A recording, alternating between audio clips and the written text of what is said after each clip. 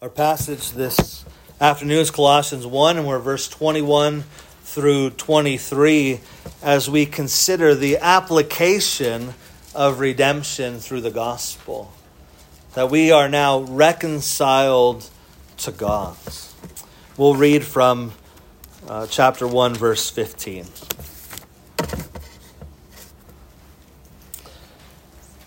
Hear now the word of the Lord. He is the image of the invisible God, the firstborn of all creation. For by him all things were created in heaven and on earth, visible and invisible, whether thrones or dominions or rulers or authorities. All things were created through him and for him. And he is before all things, and in him all things hold together. And he is the head of the body, the church. He is the beginning, the firstborn from the dead, that in everything he might be preeminent. For in him all the fullness of God was pleased to dwell, and through him to reconcile to himself all things, whether on earth or in heaven, making peace by the blood of his cross. And you, who once were alienated and hostile in mind, doing evil deeds, he has now reconciled in his body of flesh by his death, in order to present you holy and blameless and above reproach before him. If indeed you continue in the faith, stable and steadfast, not shifting from the hope of the gospel that you heard, which has been proclaimed in all creation under heaven, and of which I, Paul, became a minister. Amen. May God bless the reading and now the preaching of his holy word. In 1736, Jonathan Edwards, he wrote a little treatise called A Narrative of Surprising Conversions. He was seeking to capture and understand the nature of God's work amongst his own congregation, as God was blessing the preaching of the Word of God and sinners were being saved. Edwards was a Reformed pastor of a church in Northampton, Massachusetts. And God used him mightily to preach the gospel to thousands and saw many come to genuine faith in Christ. Edwards says, as he spoke about these conversions, he says, "But as the gospel is the same divine instrument of grace still, as it ever was in the day of apostles, so our ascended Savior now and then takes a special occasion to manifest the divinity of his gospel by his Spirit where it is preached." That the gospel is the same message the apostles proclaimed, which Paul became a minister. It's the same gospel that we preach today, the same message the Spirit by the work of the ascended Lord applies it to the hearts of sinners. As sinners came to faith in Colossae at the time of Paul's writing, as he speaks of their own conversion, as the Lord used the gospel, the same message in Edward's day, he is saving sinners today through the same message that we preach. We proclaim the same gospel that has the same effects. For it's the same ascended Lord Jesus Christ who reigns supreme that works through this message. Edwards gave a few examples of what he said were surprising conversions. One was an older lady, Abigail Hutchinson, who was greatly affected by the news, and Edwards was greatly affected by the news of her conversion.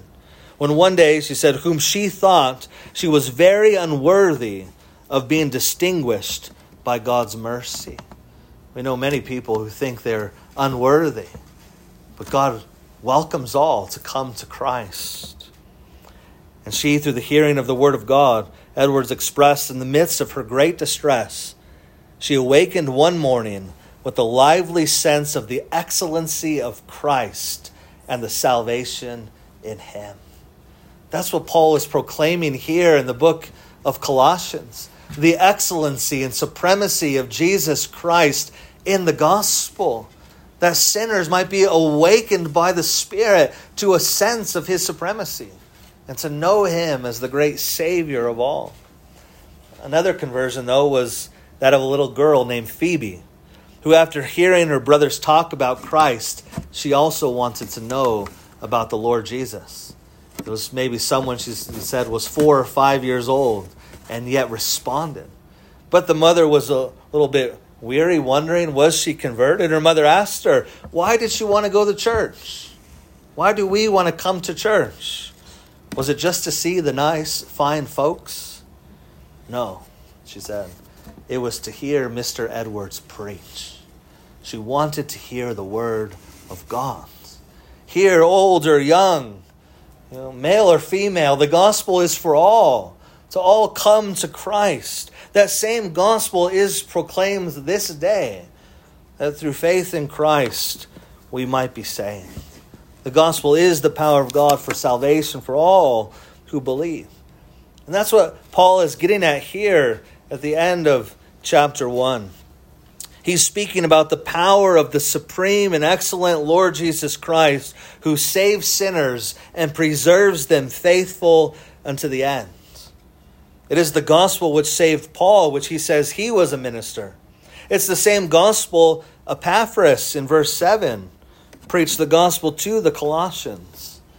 It's the same gospel that saved them and continues to save them.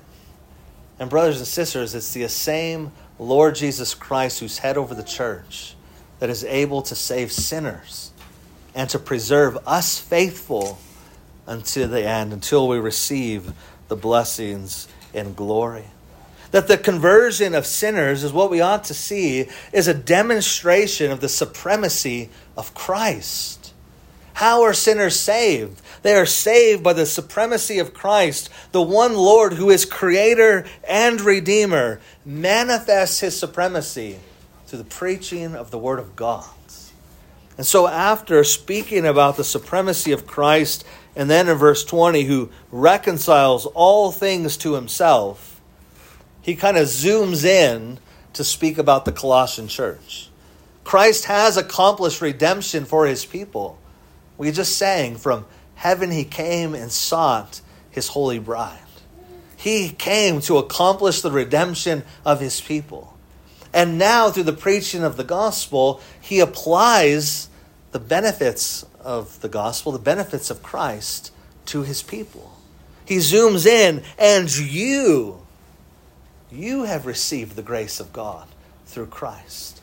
It's not enough just to know that God saves sinners, that God reconciles the world. No, he says you were saved by the grace of God through Christ. And therefore you ought to persevere through faith in the gospel. Christian Smith has tried to capture our culture's understanding of American religion, or really the understanding of the gospel today. And he coined a term I think really gets at our culture's understanding of religion. He entitled it moralistic therapeutic deism. Man is basically and inherently good. And so what do men need? They just need a little bit of morality. They need to be told what to do to live good and honorable lives. What do men need? Men need a little bit of therapy so they could feel good about themselves. Right? They need a little bit of help to have them feel positive, to live happy lives before they die. And if God is confessed at all, he is a deistic God. He's just the God that's the watchmaker in the sky, has nothing to do with us. Or if he does, he just intervenes every once in a while. Whenever you're in trouble, you cry out to God and he's there to meet your needs. Moralistic therapeutic deism. And I bring that up here because this false gospel stands in sharp contrast to the good news that's proclaimed to the Colossians. It stands in sharp contrast to the good news, for the good news of the gospel proclaims that the sovereign creator of all things has come to reconcile sinners to himself. Not just to give a little bit of help, but to do for you what you cannot do for yourself, to save you, to reconcile you. Not just to make you feel happy about yourself, to make you holy, to redeem you from the corruption and depression of sin, and to pull you up out of the pit, to actually draw you unto himself. What the world needs is the gospel. We need the sovereign, supreme Lord to apply the benefits of his reconciling work to us through the gospel. And what we ought to see is that the Lord continues to use the gospel not only to save sinners, but to preserve us unto glory. The gospel is the means by which we are saved and sanctified. So my main point this afternoon, it's there in the bulletin as well, that the church is to remain steadfast in the hope of the gospel. For the gospel which has saved totally depraved sinners is the same means that will bring them into glory. Now let's consider this under 3 points then. Firstly, who we once were. We need to consider our nature, our total depravity. Who we once were, we were totally depraved. And so after speaking about the person and work of Christ, he now turns to speak about the nature of the Colossians. And I think what's important here for us is that we need to remember who we once were so that we would appreciate the grace of God in Christ. Right, in light of beholding the glory of Christ as the supreme creator and redeemer, as we read already, Christ is supreme. Then, in light of beholding his glory, then we could see who we truly are. John Calvin put it this way: we must infer that man is never sufficiently touched and affected by the awareness of his lowly estate until he compares himself with God's majesty. It's not until you get a sight of God's majesty and his supremacy that you understand who you are. That you are actually affected, that you see that we are the dust of the earth. Nothing but worms, Calvin liked to say, that creep around on the earth. How do you view the nature of man? I think more importantly for us, how do you view your own nature? It's easy to look outside nature. How do we view ourselves? Is man truly good by nature, created with the ability to do good, spiritual good? No, the idea of man as sinful has all but been lost in our culture, let alone thinking of ourselves as totally depraved. One man put it this way. He said, speaking of the fundamental nature of man, he says, the fundamental principle of morality about which I have reasoned in all of my writings is that man is naturally good, loving justice and order, that there is no original perversity in the human heart, and that the first movements of nature are always right. That is our culture. That is the view that men are basically good. And then we say it all the time, oh, he's a good man. Oh, he doesn't sin. He errs. To err is human. We reason like that all the time. That man is basically good and the first movements of his nature are good. So that sin is not the issue. Ignorance is.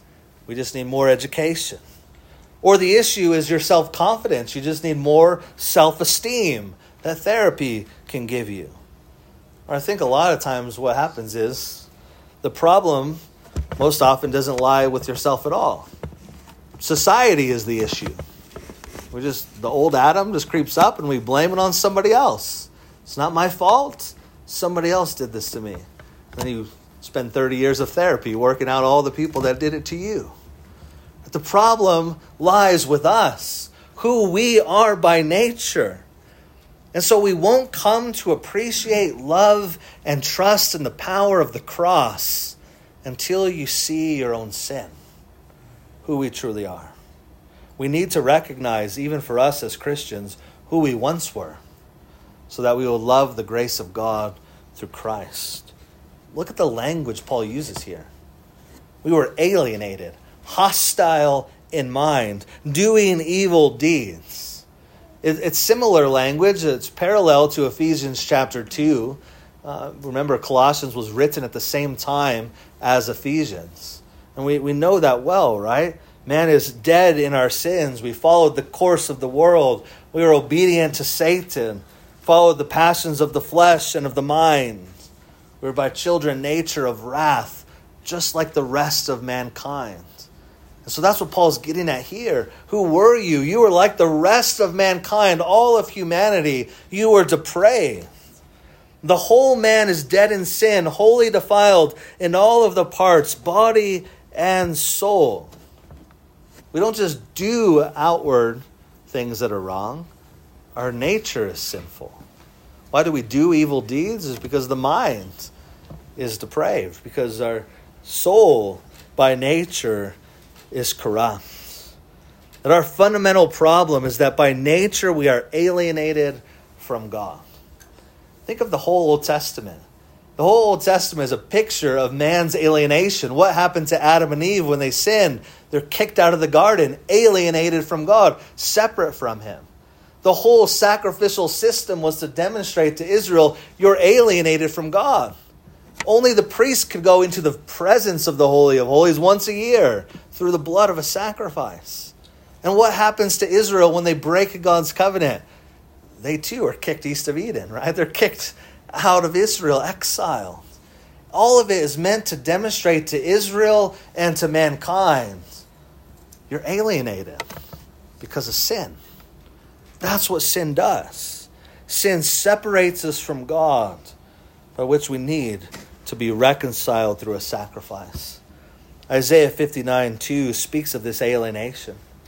But your iniquities have made a separation between you and your God, and your sins have hidden his face from you, so that he does not hear.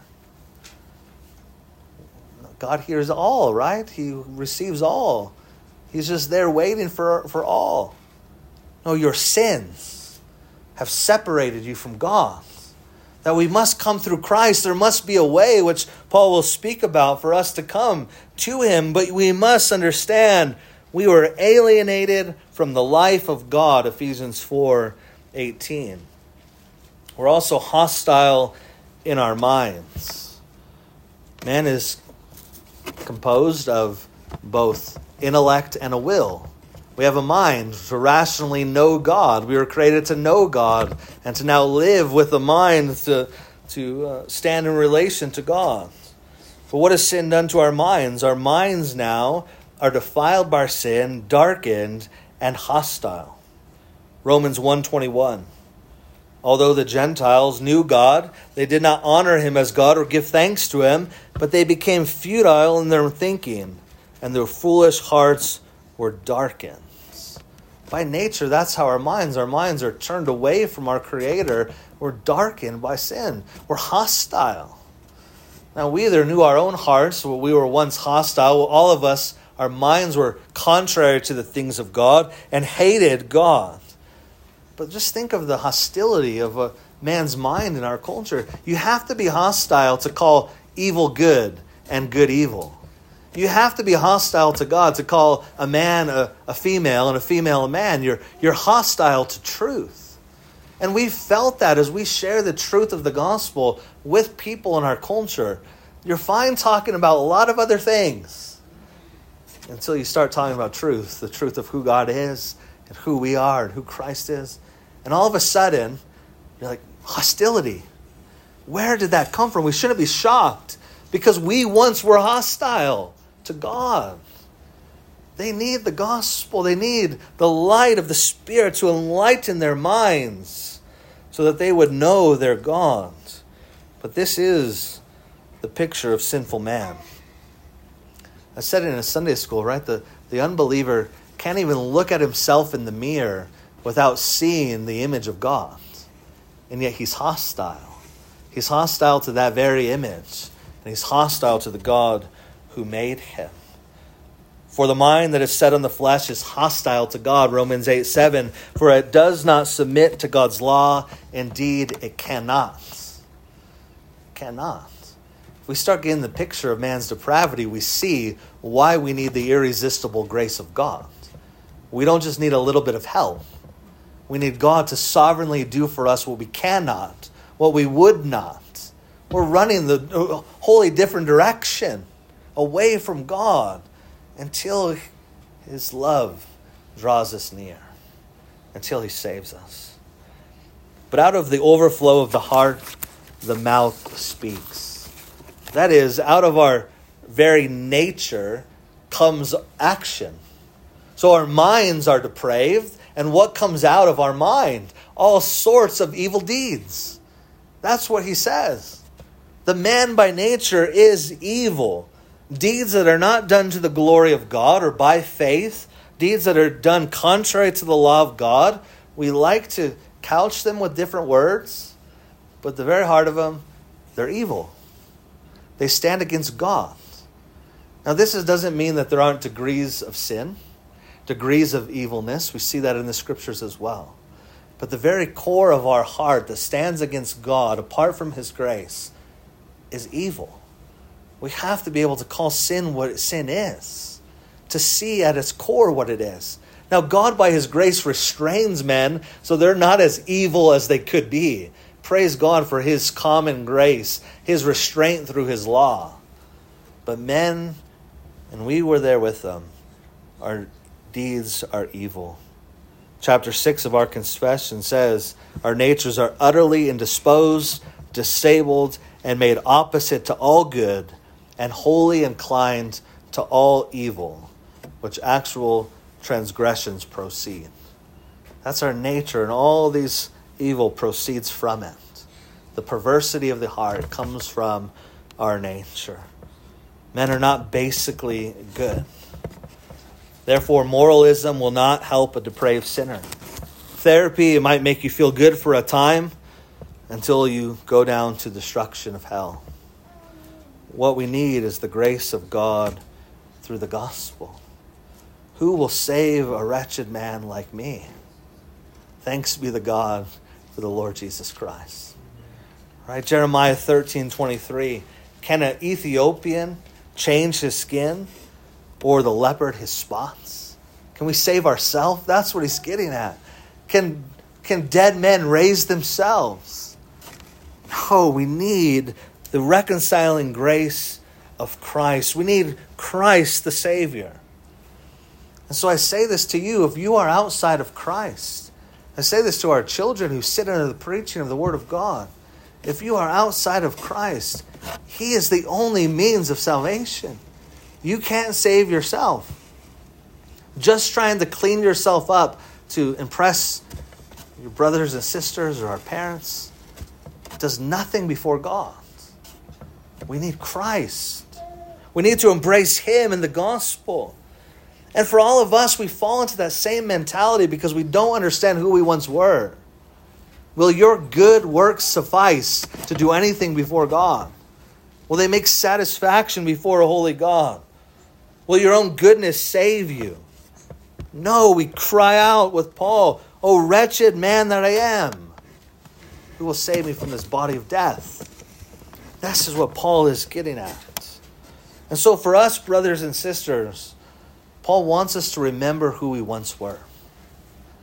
Not so that we dwell upon the guilt and be so overwhelmed by the old man, but so that we would be so overwhelmed with the grace of God in Christ, who we now are. Let us remember our sinful nature, so that we would not rest in ourselves, but the sufficiency of our Savior. That we would not shift from the hope of the gospel, but to press on further into it, to know Christ all the more. And so that's the firstly, who we once were. Secondly, a little shorter, who we now are. Who we now are. We are reconciled. Right? We were once this way, but what did God do? God intervened to reconcile us to God. Praise God. God is not some far-off, distant God who just acts every once in a while. He's the creator, the sustainer. He's Jesus Christ. All things were created by him and for him. Jesus Christ, all things hold together in him. And he entered into history to save us. Here we see our great creator is our Redeemer, who accomplished redemption and now applies it to us. And so now in Christ, we're given this new position and a new disposition. We are reconciled to God. Right? There's this dramatic shift here as you read it, right? And you were this, verse 22. But there's a shift. He has now. I mean, even in the Greek, it comes out a little bit more of the emphasis. But now you are this way. Right? We love that. It's parallel to Ephesians chapter 2 because we love that little phrase. It's dear to us. But God. Right? You are this way, but God. And that's what he's getting at here in Colossians. You are this way. He has now done this for you. You are reconciled through the blood of Christ. He has intervened to save his people. You were once alienated, but you have a new position. You were once hostile to him, but now you are holy. Right? You once had a depraved mind and nature, but now you are above reproach through him. Like everything is dramatically changed through Christ. That's why I was thinking of these surprising conversions in Owen's day. How surprising to see Colossians, idol worshipers, Gentiles who would go to the temple every day, and now who are they? Now they're going to the true temple, the Lord Jesus. Holy and blameless. This is a surprising conversion of what God does through the gospel. And we should see, if, as Paul says, right? If Paul could be saved, who's the chief of sinners, he says that anyone can be saved. And I think we feel the same way, and we ought to. If God could save me, like he could save anyone in the city. He could save anyone and throughout the nations. I am just as depraved, just as hostile. And yet he intervenes by his grace. Listen to what he says. He has now reconciled in his body of flesh by his death in order to present you holy and blameless and above reproach before him. He has reconciled us. I think this language has been lost on us of reconciliation, because what are we hearing a lot of? We're hearing calls for racial reconciliation, reconciliation between political parties. We might even hear, and we want this, reconciliation of marriages, right? And if that, we pray, happens. But the problem doesn't just lie with relationships between men. The reason why relationships are out of sort between men, whether politics or marriages, is because our relationship with God is that we need to be reconciled to God first to have any hope to be reconciled to one another. That's what we'll see. We'll see people hostile to one another. We'll see marriages out of sorts, hostile to one another, because they become estranged from God. Our problem lies first with God, and this is what reconciliation is. God reconciling sinful humanity to himself so that our broken relationship with God might be restored, to have communion with the Almighty God. Paul says this in 2 Corinthians 5:19. God was in Christ reconciling the world to himself, not counting their trespasses against them. And this is why he's given the church a ministry of reconciliation.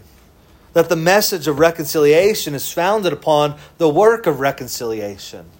Or we could say it this way, the ministry of the church is founded upon the mission of God. God was in the world reconciling, and therefore he gives the church a ministry of reconciliation. That there's hope. There's hope for sinners to be reconciled because God was in the world, reconciling us to himself. And so reconciliation starts with God. Charles Wesley wrote the hymn, "Arise, my soul, arise." And in it he says, "My God is reconciled. His pardoning voice I hear. He owns me for his child. I can no longer fear." But it's surprising because we usually think that we are reconciled to God. And that's the result of God being reconciled to us. God is reconciled. The work of Christ is first Godward. Not only were we hostile to God, God had a hostility towards us because of sin. That he needed to be propitiated. He needed for his anger and just wrath to be dealt with and removed through the blood of his Son. He needed to be reconciled so that we might be turned unto him through his work on the cross. It's not as if God's just sitting there saying, I've loved you and waiting for you to do something because you're hostile to me. God's holy and just wrath is against sinners. And yet the good news of the gospel is that God is reconciled. Therefore, brothers and sisters, there's hope for us that we could be reconciled to God through Christ. And what was the result of this reconciling work of Christ upon the cross? The result isn't just happiness, it's holiness. It wasn't just morality, it's communion with God. Paul says Christ reconciled us to present us before the Lord holy, blameless, and above reproach. Christ is the one who presents us before God. And these words actually are taken from the sacrificial system, right? Holy, blameless, above reproach. These are dealt with in the nature of the sacrificial offerings. A sacrifice had to be presented in order for us then to be reckoned as holy or blameless before God. And so the picture is that Christ is the great high priest who made the sacrifice through his blood so that we could be brought near to him. So that the dividing wall, the Holy of Holies, would be broken down. And now all of us have access and communion through the blood of Christ. This is what is so amazing of the gospel. The gospel of the Lord Jesus Christ, he now calls us holy and blameless and above reproach. And if you're like me, you know our hearts. We're far from true holiness, blamelessness, and yet declared this through Christ. Declared holy through Christ so that we could be brought near through his perfect sacrifice. And one day we will be. We'll be like Christ. And he will present us fully on that day, raised with Christ to dwell with God forever. But this is your new position. You are depraved. You are holy and blameless and above reproach. This is who you are in Christ. And so we must not only remember who we once were, we must stand firm in who we are now, resting upon the Lord Jesus. Not being overwhelmed by the guilt of our past life, but being overwhelmed with the grace that's found in Jesus. This is who we are. And this is who he offers for all who would come to him. And so, brothers and sisters, let us give thanks to God. We who are far off, we have communion with God. Let us praise God that he doesn't call us to clean ourselves up before we need to come to Jesus. No, we come and embrace Jesus. And he does the work for us. He has finished our reconciliation. We who were once depraved, hostile, are now holy and blameless, justified through the Lord Jesus Christ. And so this is the good news of the gospel, is it not? That the Lord saves sinners and continues to do so today. Which comes to our third and final point as we wrap this section up here. Preserving in the hope of the gospel. We not only need to see who we once were and who we now are in Christ, we need to continue to persevere in the gospel. That's what the Christian life is. And for many of you, you've felt it and known that for many years now. And what does Paul say to you? Continue to persevere. Continue to remain steadfast. Don't give up. Continue to run the marathon, run the race, continue to climb a peak. That's what it is. It's just a continual climb. through faith in Christ. We must persevere. Paul says, if indeed you continue in the faith, stable and steadfast, not shifting from the hope of the gospel. I was at the coffee shop this week. I like to study at the coffee shop and get to meet different people. And, sometimes you're eavesdropping on different conversations and two seemingly people talking about things of God. And they were talking about a book entitled Long Obedience in the Same Direction. Now, I haven't read the book, so I'm not going off anything with the book other than the title. The title says Long Obedience in the Same Direction. The Christian life is a life of perseverance in obedience and continually being obedient. We are to be obedient in Christ, but our obedience is to flow from faith in the gospel. Our obedience is to continue to flow through faith in Christ. And so what we ought to emphasize, and what Paul emphasizes, is not a long obedience in the same direction, but a long faith in the same direction. Continually have faith in Christ. We get so focused upon ourselves and our own work and our own obedience, and I need to continue to do this. What does Paul say to do? Continue to remain steadfast in Christ. Look to Him. Rest in Him. Continually go back to the gospel. Not shifting from the hope that saved us. For the same gospel that saved us is the gospel that will preserve us faithful unto the end. We like to think that the gospel is only for unbelievers. The gospel is what saves you, and then I move on to something better. Right? The gospel saves us, but now I'm just all about the law. Because this is what we do now as Christians. And we divorce the law from the gospel. No, the gospel is what gives us the power to now obey Christ. The gospel is what continues and able to preserve us. That we need the gospel. That we need to come every Lord's Day desiring to hear the gospel proclaimed to me, a wretched sinner who deserves to be condemned under the law and yet lifted up and justified by the gospel of Christ. For it's that gospel that frees us now to live unto the Lord. And so he's reminding us and exhorting the church to continue to run the race through faith in Christ. He's reminding us that the gospel is the answer to our deepest problem, which is sin.